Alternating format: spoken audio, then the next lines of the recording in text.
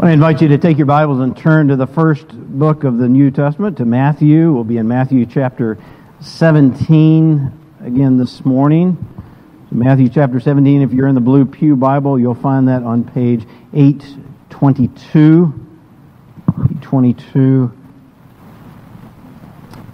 So again, Matthew 17, beginning in verse 14. Last week we looked at the Transfiguration. This week I'm going to begin reading in verse 14. And when they came to the crowd, now the word "they" there is referring to the Lord Jesus and the three disciples who were with him, Peter and Paul and James. And when they came to the crowd, a man came up to him, to Jesus, and kneeling before him, said, "Lord, have mercy on my son, for he is an epileptic, and he suffers terribly.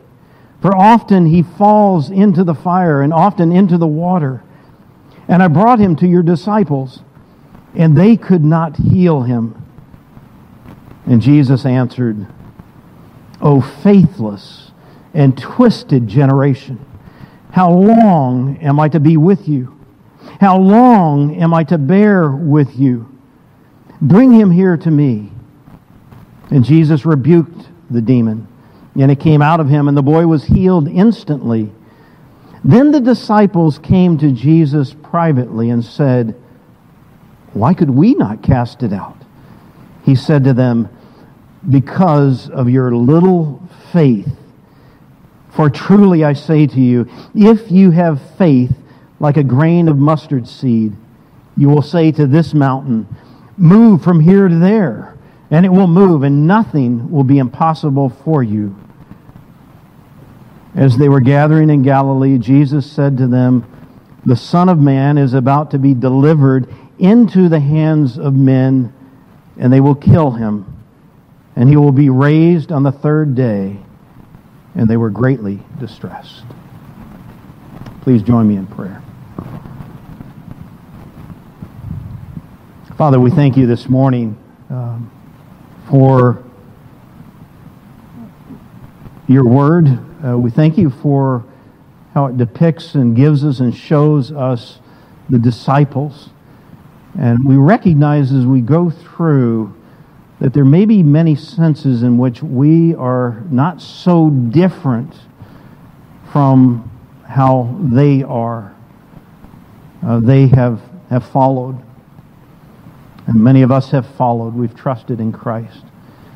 Yet they are lacking, significantly lacking. And many of us are significantly lacking in our faith. And so we pray as we look at this passage that you will open our eyes by the work of your Holy Spirit and help us to see, help us to have eyes to see, to have ears to understand, to take this in and to see where you have intended that it apply to us. And we pray therefore that we would be those of greater faith as a result. We pray this in Christ's name. Amen. There is a Renaissance painting by Raphael that's called The Transfiguration. And it shows the event that we read about last week out of chapter 17, right there at the beginning of chapter 17. But it depicts that event in a very unique way. Now, the upper half, if you look at this painting, the upper half of the painting shows the transfiguration of Jesus Christ. Which was this event when Jesus took three of his disciples, Peter and James and John, and they ascended up high on a mountain. And on top of the mountain, we read that Jesus was transfigured before them, that he was changed in a glorious manner. And in this painting, you see that glorious scene at the top with light shining all around it. And there's this bright cloud in the background, and you can see on the faces of the people the wonder and amazement as Raphael tries to capture this sense that you're peering up into heaven itself. And so that's the top half of the painting. But the bottom half of the painting shows the world that Jesus and these three disciples came down into as they descended down from the mountain, and they returned to the real world that we see around us and that we live in ourselves. And it showed that event, that picture showed the event in the bottom half of the painting that I just read. And the picture is full of darkness. And you can see that the crowd of people there are in a state of distress and dissension. You know, you got this boy that is depicted here in again, a state of distress, and he's got a wild look on his face as he's kind of looking up, and behind him is his father, and you can kind of see his father's pleading with the disciples, the 9 disciples who have been left down behind, and it's almost as if he's saying, help us. And so you've got this, in one picture, this glorious hope. And then down below, the misery, the suffering, the darkness. Now, even though you may not be real big on studying Renaissance paintings, nor am I, yet I think this painting does a good job of depicting what's going on here as we read this passage. It's a passage in which we move from one scene, which is glorious. There's a sense of the believer being able to look to see what's ahead, not in great detail, but just to see that it's glorious, that which is ahead, and full of wonder, but then at the same time to be able to see coming down the mountain a return to the reality of this world, which is a world that is in great need of help. Now, it was 2,000 years ago, it was a world that was in great need of help. And today, it is a world that's in great need of help. And that's not a surprise, is it? To anybody who lives in this world today and has been living here for some time. There's pain, there's sickness, there is disease, there's injustice, there's addiction, there's anger, there's killing. And sometimes it is heaped upon even the most vulnerable in this world, upon even children and those who are weak. But again, this is not surprising to the believer. We know out of God's Word, we know that we live in a fallen world. And actually we know why things are the way they are, that it goes way back. It's about sin and rebellion against God. And that it began at one point with one man who rebelled against God, and it has continued through the centuries with every single person. Sin being of sin, and sin in their hearts, rebellion. It is a sin-filled world, and each of us are experiencing the groaning of creation. Romans chapter 8 that we hear about. That's what we experience. Some of it is our own heart. Some of it is the contribution of the world around us and the fact that sin is here. Now, I'm not trying to be overly grim. I'm just trying to say that we know that these things are true. It's not a surprise. And it wasn't a surprise to Jesus and to Peter and to John and his brother James as they came down from the mountain and they encountered this scene that was before them.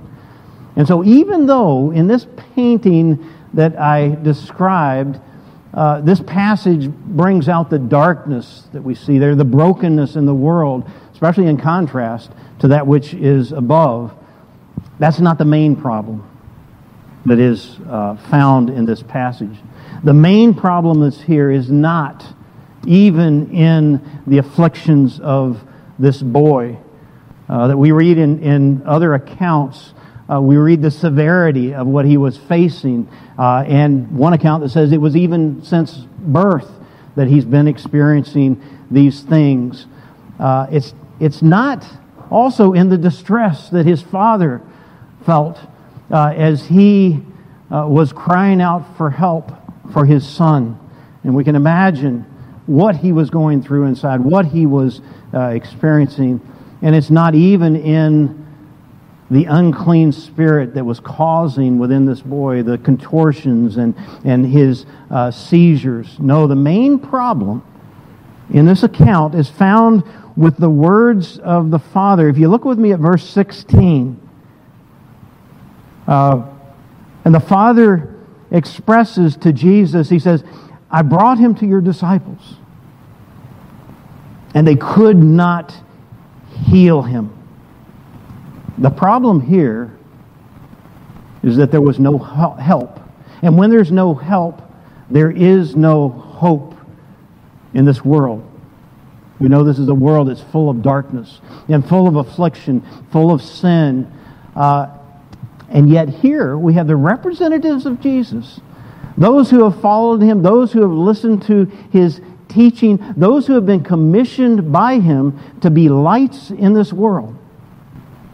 And when it came to them, and we do see later, again, a second time, this represented Jesus saying that he's going to be leaving them. And so there's the sense that they're going to be here, he's going to be gone, and yet here they are, they're helpless. They're unable to help the situation. It says that they could do nothing. And Jesus points out the reason for that. A little bit later, when they asked him, they take him aside and they ask him, why? Why were we unable to do anything? And he says, verse 20, because of your little faith. And what he's pointing out here is that little faith has consequences. And that's very important for us to recognize. Little faith has consequences. Let me point out the obvious here, and that is that there are degrees of faith. There is a weak faith, and clearly there is a strong faith. And what Jesus is pointing out is that having little faith is not a good thing. It is detrimental. We don't want to remain there. Now, there's something else that needs to be brought out here. There are two different ways that we talk about faith, and I want to distinguish these. I want us to realize Jesus is not talking here about saving faith, the faith that saves. That must come first. In order for someone to have faith inside abiding faith, which is described in this passage, they first have to have received and rested upon Jesus Christ alone as their Savior. That's John 3:16, right? For God so loved the world that He gave His only Son, that whosoever believes in Him would have eternal life. Whoever believes in Him, that's faith, receives and rests upon Him and upon what He has done. Notice, you either have faith or you don't have faith when it comes to saving faith. Think about the disciples. They, all 12 of them, except for one, had saving faith. They had turned and they had followed the Lord Jesus. They had left behind the ways of their life before, and they had clung to Jesus, yet they themselves have weak faith and strong faith. So two different types. One is saving faith, the other is this abiding faith, and that is for those who have already chosen to follow Jesus. And so we can know for us, day after day, as we live our lives, that our faith can be weak or our faith can be strong. What this passage is bringing out is that there are consequences, significant consequences for a weak faith. And we need to see that, we need to understand it. And so there are a couple of things.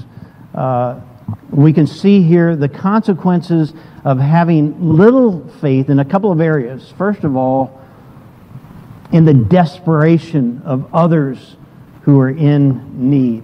Consequences of having little faith for those who are in desperation, in need of help. Secondly, we can see the consequences in the displeasure of our God. And then finally, we're given here, fortunately, a diagnosis or a remedy for little faith. So first of all, we can see the consequences of having little faith in the desperation, the despair of others who are in need. All it takes for us in order to see that need is to look around us, to look at the world around us. Sometimes it may be in our own families. But look at the world, including right here in Cherokee County. Look around us and we will see the great need. Now, there are many different kinds of needs, but at its root, the problem that has led to the greatest need that people have is singular. There is only one, and it is sin. It's rebellion against God. And secondly, not only is the problem singular, but the answer to that problem is singular as well. It is Christ.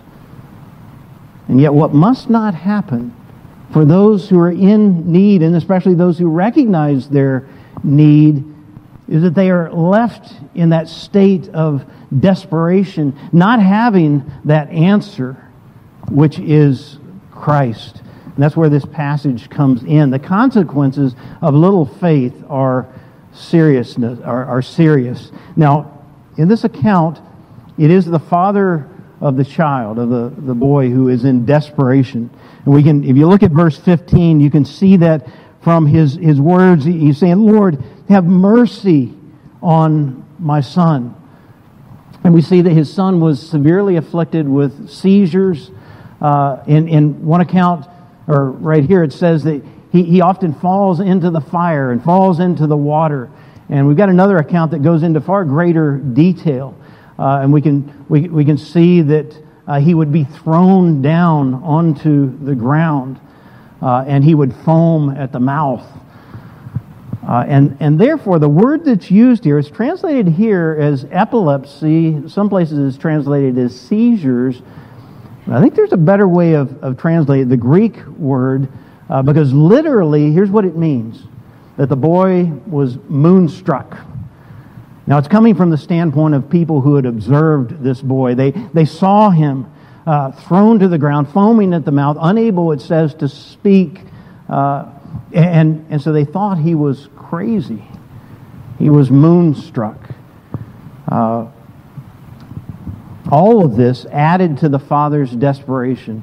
And we find out here that the boy's condition was not epilepsy.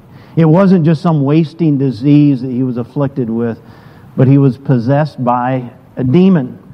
In other words, what's being depicted here is control by the evil spiritual realm, which existed in that day, which of course exists in our day as well. Remember what Paul later say, Ephesians chapter 6, place that really states this clearly. He said, for we, he was speaking about us, and so we can think about each one of us, we do not wrestle against flesh and blood, but against the rulers, against the authorities, against the cosmic powers over this present darkness, against the spiritual forces of evil in the heavenly places. That's what's being represented here. And that's what the father of the boy was really up against. And that's what Jesus and his 3 disciples were descending down into. That's why that painting, Raphael's painting, was so dark in the lower half. And it is the world in which you and I live in today. Now, this desperation, this despair of the father was really just a window into the sin and the misery of this world in which we live today. If we do open our eyes so that we're able to see people everywhere, as we see in another place in Ephesians, following the course of this world, following the prince of the power of the air, the spirit that is now at work in the sons of disobedience.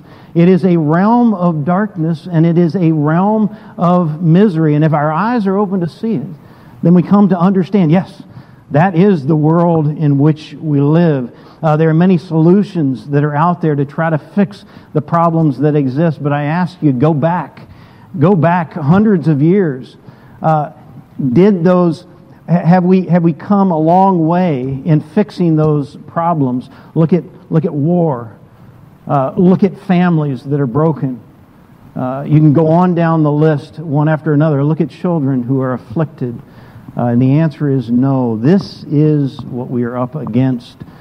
This is what the Father was facing when He came to get help from Jesus. But when He got there, Jesus wasn't there. And so 9 of His representatives were. And so what did He do? He turned to them and asked for help. And again, I'll remind us that this passage tells us the last couple of verses where Jesus said that He was going to be leaving them. He's going to be delivered into the hands of men. They will kill Him. He'll be raised again on the third day.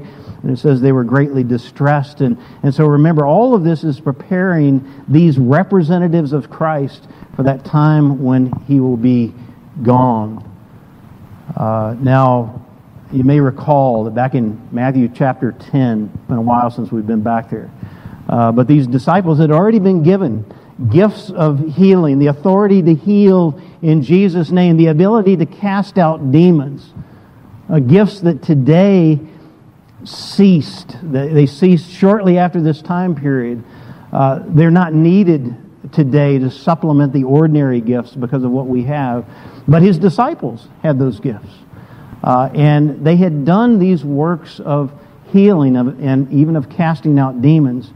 Yet when this man cried out for help, they couldn't help. They couldn't do anything to help him in his hour of need. And the reason that they couldn't help, which is given to them later, was because they were of little faith. And what was the consequence here? It was that this man was left in his desperation and in his misery without help in this world. Now we do see that then Jesus came down from the mountain and He said, "Bring the boy to me." And He cast out the demon. But what these men were there to do, they were unable to do because they have little faith. You know, when little faith is there, nothing happens. The status quo remains.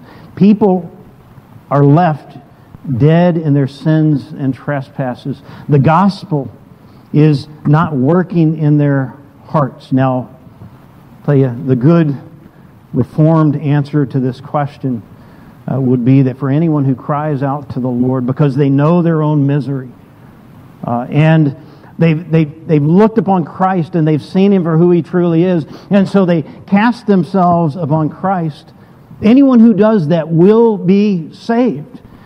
And that's true, and it's a wonderful truth, a wonderful comfort that we have, and a blessed gospel that we are able to take to others. And it's something that we're able to say, this doesn't depend upon you or anything else. If you simply confess with your mouth that Jesus is Lord and believe in your heart that God raised Him from the dead, you will be saved. And that is wonderful. But recognize that the Lord uses means to deliver that gospel. And the means is right here. It is His church.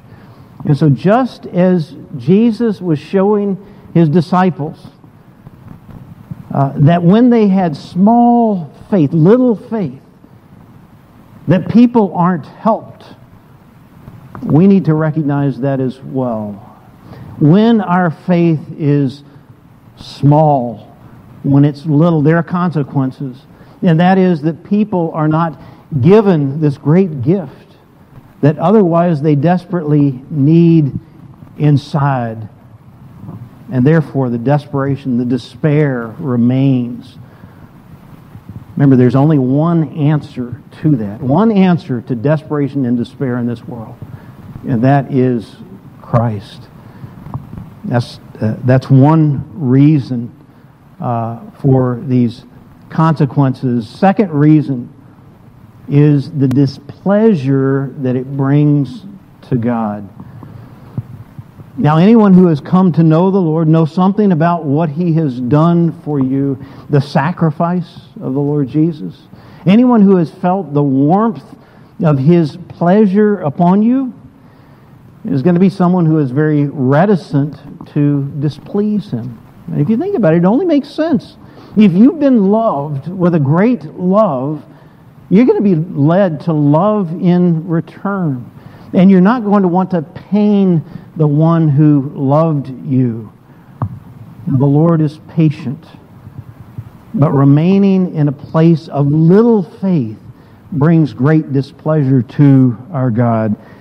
Looking at this passage, I wonder what was on the faces of these 9 disciples when they heard these words from their Lord and Master. Now, this is just after the boy's father had told Jesus that the disciples were unable to heal his son. Look at Jesus' words, verse 17. Jesus answered, "O faithless and twisted generation, how long am I to be with you? How long am I to bear with you?"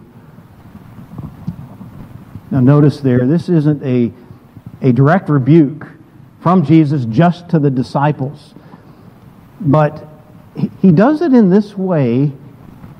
He doesn't separate them out from the unbelieving world out there when He speaks. They're just a part of that faithless and twisted generation.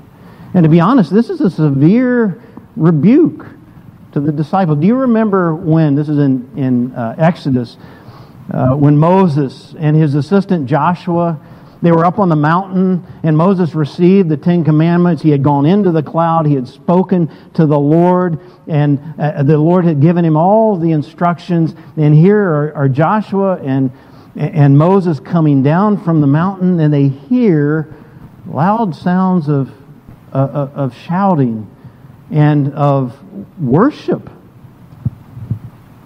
The people below.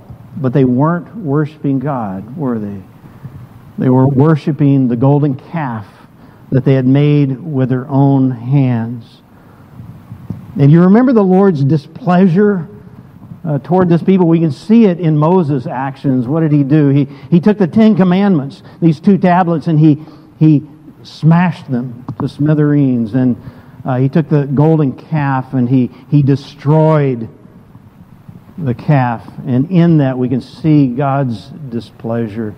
Now, this is not to that extent, but the type of displeasure is the same. Now, you might be tempted to ask, why?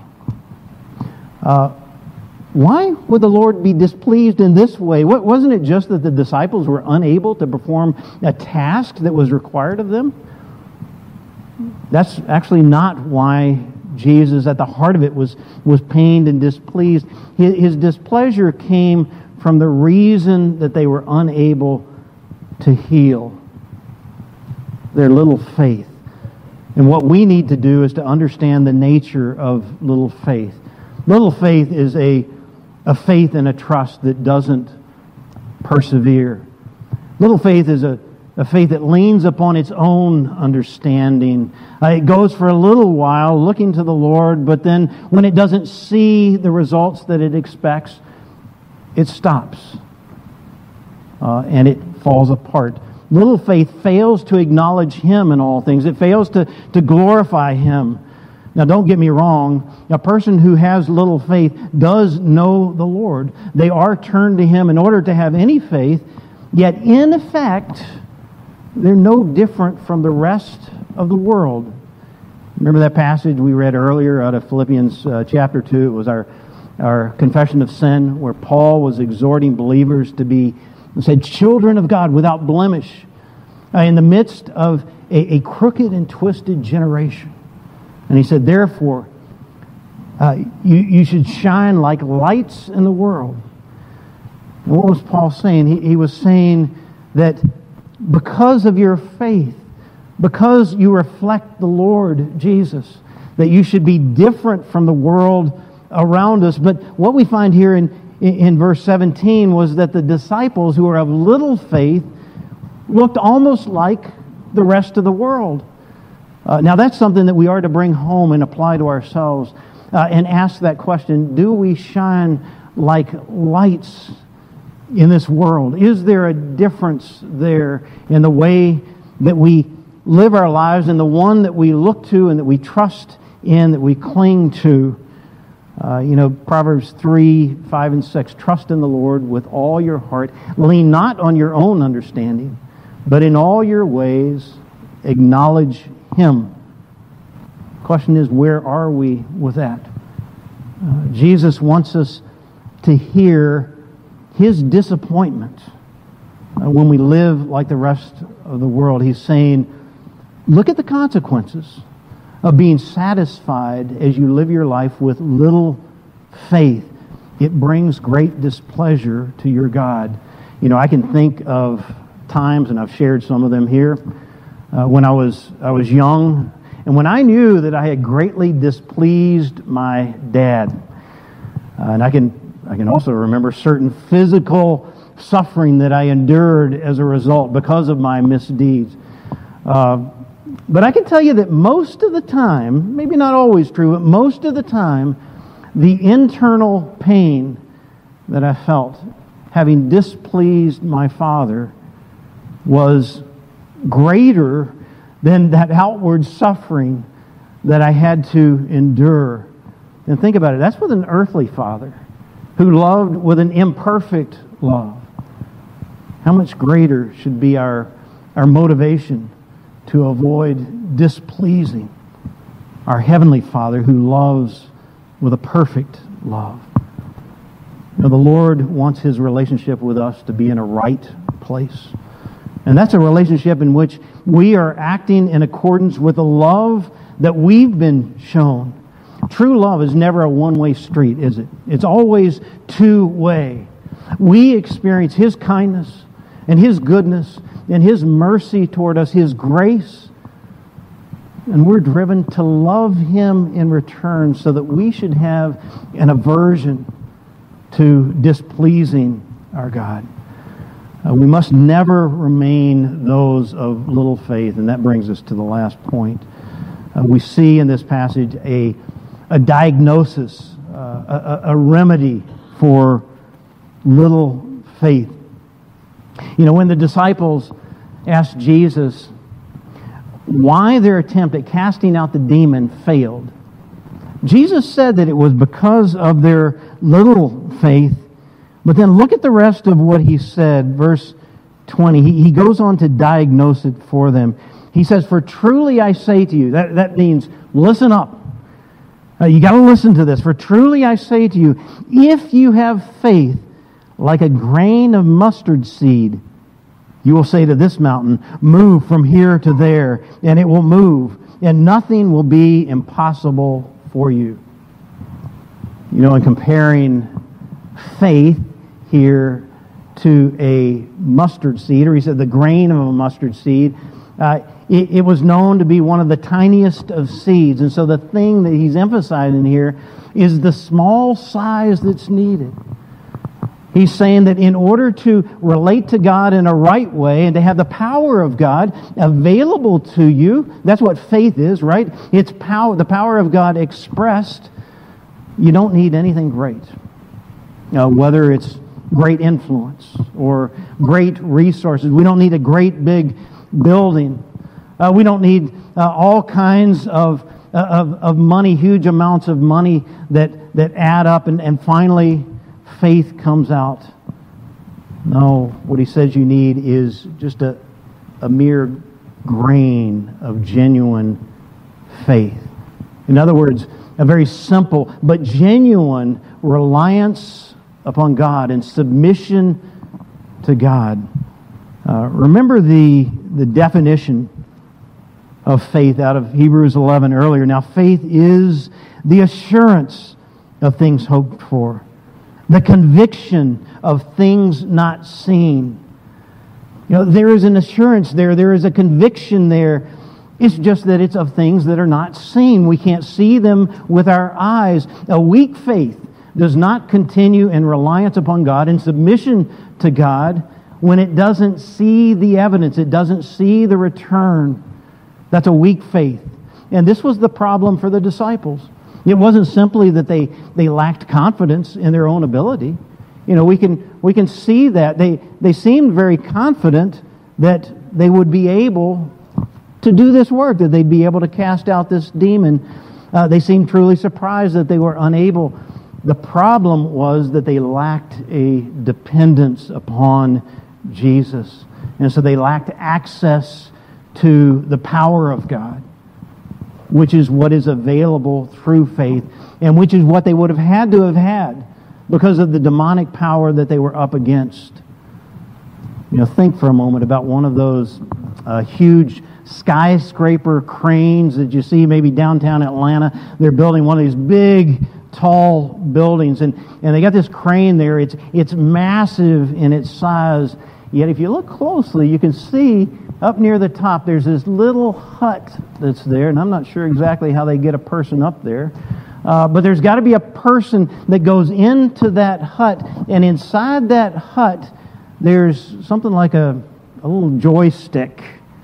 There's some other controls, but at the heart of it there is a joystick that gives them access to this massive engine that does the work of raising the crane, of lifting up great amounts and weights of materials.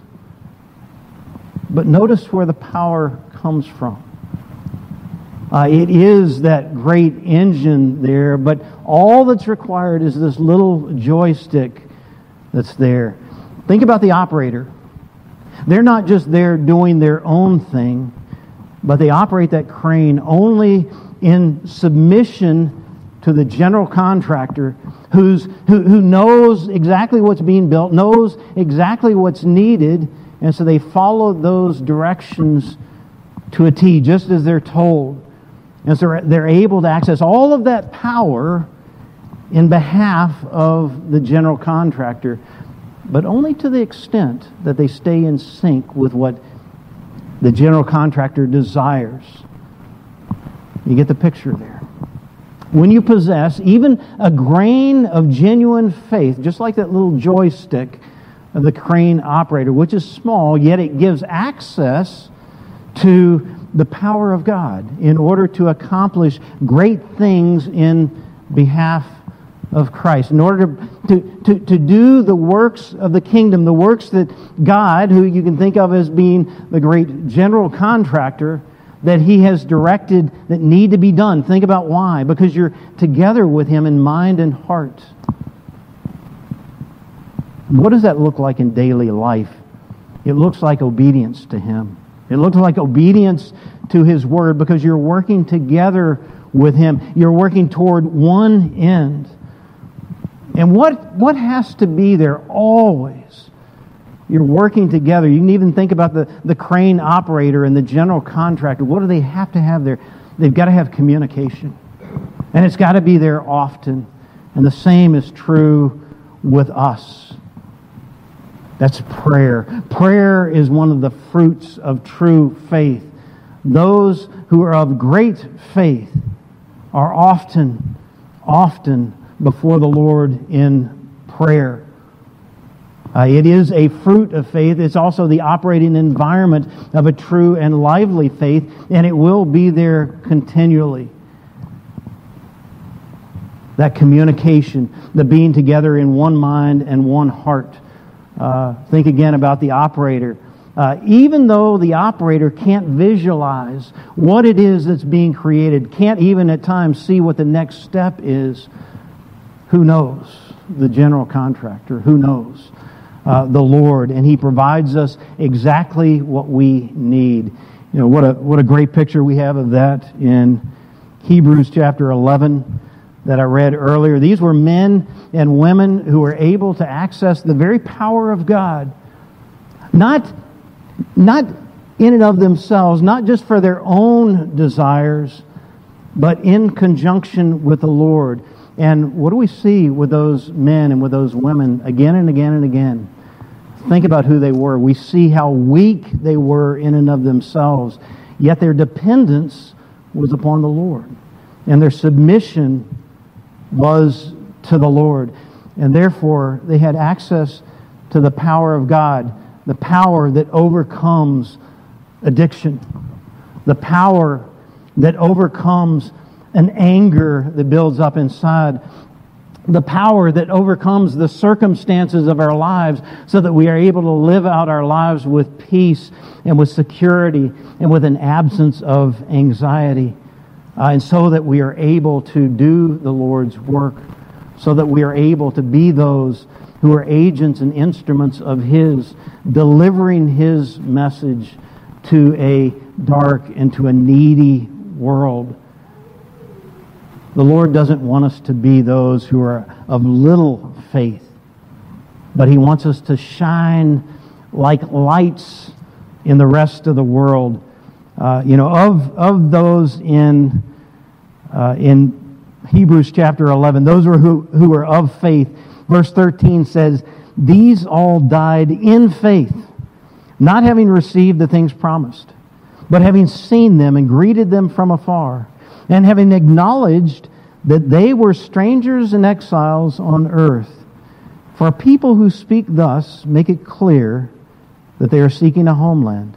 If they had been thinking of that land from which they had gone out, they would have had opportunity to return. But as it is, they desire a better country, that is a heavenly one. Therefore God is not ashamed to be called their God, for He has prepared for them a city." Notice that just as within Raphael's painting, they were able from the darkness below to look to the light that is above and to know for certain that hope that lies ahead, that place that the Lord has prepared for them. You know, Jesus would say just a short time later to the disciples, "I go and I prepare a place for you, that where I am, you may come and be with me." And then He continued on with words of comfort. We are called to be the same, to be those who live today by a lively faith and those who depend upon the Lord Jesus day after day, that we might be used by Him as instruments in this world. Please join me in prayer.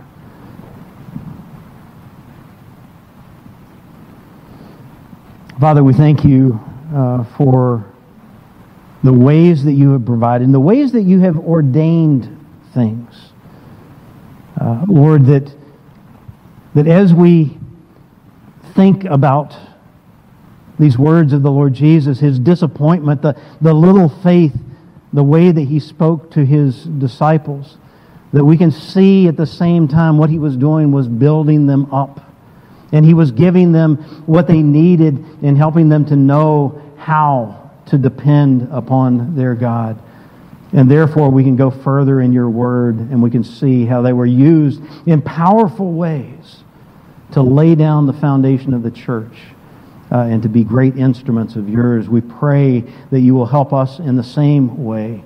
Help us with our little faith and help us to be those who more and more live with a great faith, looking to our God and depending upon our God. We pray in Christ's name. Amen.